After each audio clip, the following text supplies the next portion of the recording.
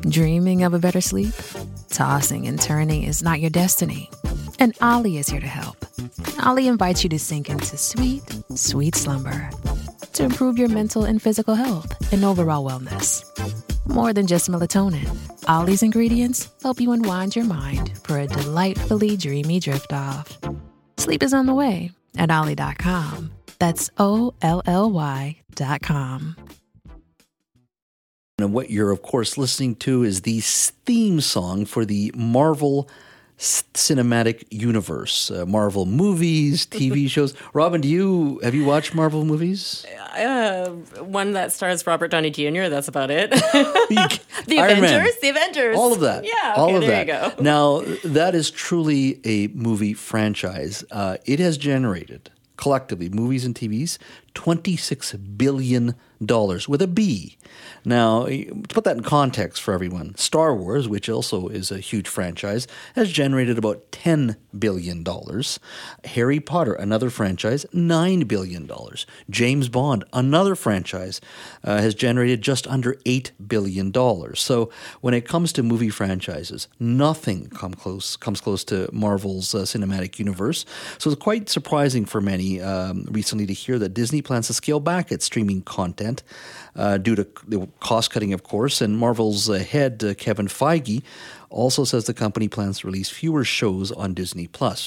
And it has been generating a lot of, obviously, dollars, but it's also been part of the broader cultural conversation. A lot of folks have said, look, it's a great storyline. We love it. Others have said it's the death of cinema. But remember, he's talking about the shows, which are the precursors for the movies. Exactly. But all of this is cyclical. Remember that, right? I do, but $26 billion is $26 billion. And as a dad of a 14-year-old who loves these movies, it's part of my universe. So he's been educating me on it. Joining us now is Steve Stebbing. He's a movie critic and the National Movie Guy for The Shift with Shane Hewitt. You can also find him online at stevestebbing.ca. Steve, thank you for joining us today. Of course, anytime. Interesting news. Is this strictly a business decision, or is this perhaps a reasoning behind this? Is I think we've been making too much of this product that it's getting watered down. It might be a mix of both. It might be studios trying to tightening the wallet. It might be, because if you go on the internet, the general consensus of the hive mind of the internet is that we're all sick of these movies. I can't consider myself part of the people that are sick of it, but maybe Kevin Feige and Louis Esposito and everybody else is kind of taking that into consideration and deciding to scale back some of their shows, especially some of the shows that came out in 2022. Didn't exactly have the reactions that they wanted it to. I mean, there was a lot of vitriol, internet boy vitriol against She-Hulk, Attorney at Law. And I mean, some of the other films like Eternals and stuff weren't well received. Same with Thor: Love and Thunder. So that might have reasoning to scale it back. But I mean, as far as Disney Plus goes, they have more than Marvel going. They have Star Wars. They have so many other different shows in development from their back catalog. So there's going to be other things to take those places. Yeah, I was thinking about just the output from Marvel. 3 movies and 3 television series announced in 2022. They had 4 films and 5 shows they put out in 2021. And I think the company initially, prior to this announcement, was looking at potentially 5 Disney Plus series just for this year alone. Why? I mean, I was talking about some of these other franchises, Star Wars, Harry Potter, James Bond, all quite iconic characters. Why does the Marvel Cinematic Universe just outnumber all of these other franchises in such a massive way? What is about this franchise that really attracts people? I think it's just the history that Marvel had before going into making films. They have so much story that they can rely on. They have so many different characters and different iterations of the characters that they can rely on to make actual really interesting stories out of it, ones that don't seem to, we're not going to repeat and seeing Bruce Wayne's parents get killed every time they have to reboot a Batman, or we don't see the planet of Krypton explode and sending Superman on his way in his light speed chariot to Earth. Like, there are certain superheroes that always kind of have the same treatment, and I think Marvel was a break from that. I mean, especially with your first Iron Man movie, you have a billionaire playboy philanthropist who is teetering on the edge of excess, who has a real moment in the Middle East that kind of changes his trajectory entirely. And the charm of Robert Downey Jr. and the direction of Jon Favreau and Kevin Feige got that ball rolling. And I if we look back at that movie, that's 2008, there's no way we would see the trajectory of where we are now.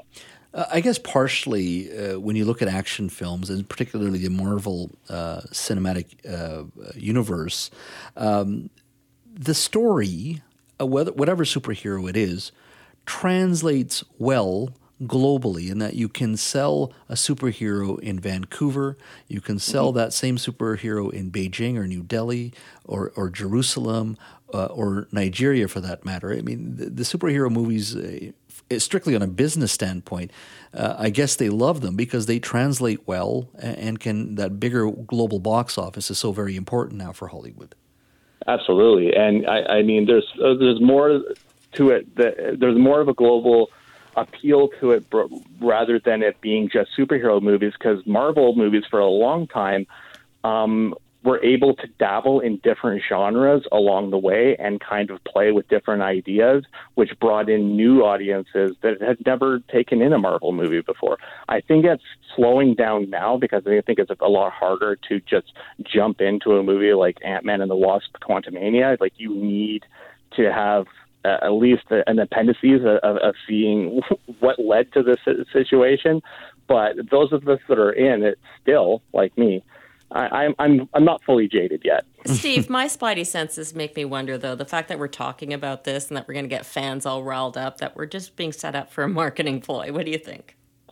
I think it's a little bit of that. I think the biggest problem for the Marvel Cinematic Universe now is they are chasing the dragon. They're trying to get that point in Avengers Infinity War where Cap says, Avengers assemble, and he has all of the Avengers around him in a huge battle with Thanos. They're still trying to chase that moment again, and it really is like once in a lifetime and possibly once in a cinematic universe. I'm curious, Steve, my final question to you, the criticism from movie purists and a lot of high-profile directors especially say the Marvel Universe is ruining cinema. You couldn't make a classic movie like Godfather or Terms of Endearment or Broadcast News today, that these big tentpole movies have just taken up all the space and they've killed cinema. Do you think that's a fair criticism? I don't think that that's a very fair criticism because as movie fans like myself, we still do get big tentpole movies that are big dramatic movies. Scorsese's still making movies. Sam Mendes is still making movies. All of these great auteurs are still making movies. We didn't stop them. We didn't stop Steven Spielberg from making a very cathartic, self-reflective movie like The Fabelmans last year. Just nobody went to see it. That's the issue there. That is true, and I think you raise a very good point. I think it calls out some of the silliness from Hollywood, and they can be quite self-indulgent. And if people want to see movies, and like you said, they're just not. It's not your typical superhero movies either. Yeah. They do have depth and breadth, and there's storylines there and layers there. It's just not the old good guy versus bad guy. It's the storyline for superheroes has changed as well. Exactly, and I don't know why we're calling out superheroes for ruining cinema, and we let Adam Sandler skate through the 2000s and not blaming anything on him. Adam Sandler. There you go, Steve. Thank you so much. Thanks. All right, that is Steve Stebbing, movie critic and national movie guy for The Shift with Shane Hewitt. You can find him online at stevestebbing.ca, of course. We were talking about Marvel ruining movies, and we just turned it over to blame Adam Sandler. I'm like, where did that come from? He's got a point, although I do like Adam Sandler movies, where you don't want to think, you just want to laugh a little bit. Yeah, for sure. On a plane, right? On a plane, when you're watching a movie on a plane. Exactly. I do like the occasional Adam Sandler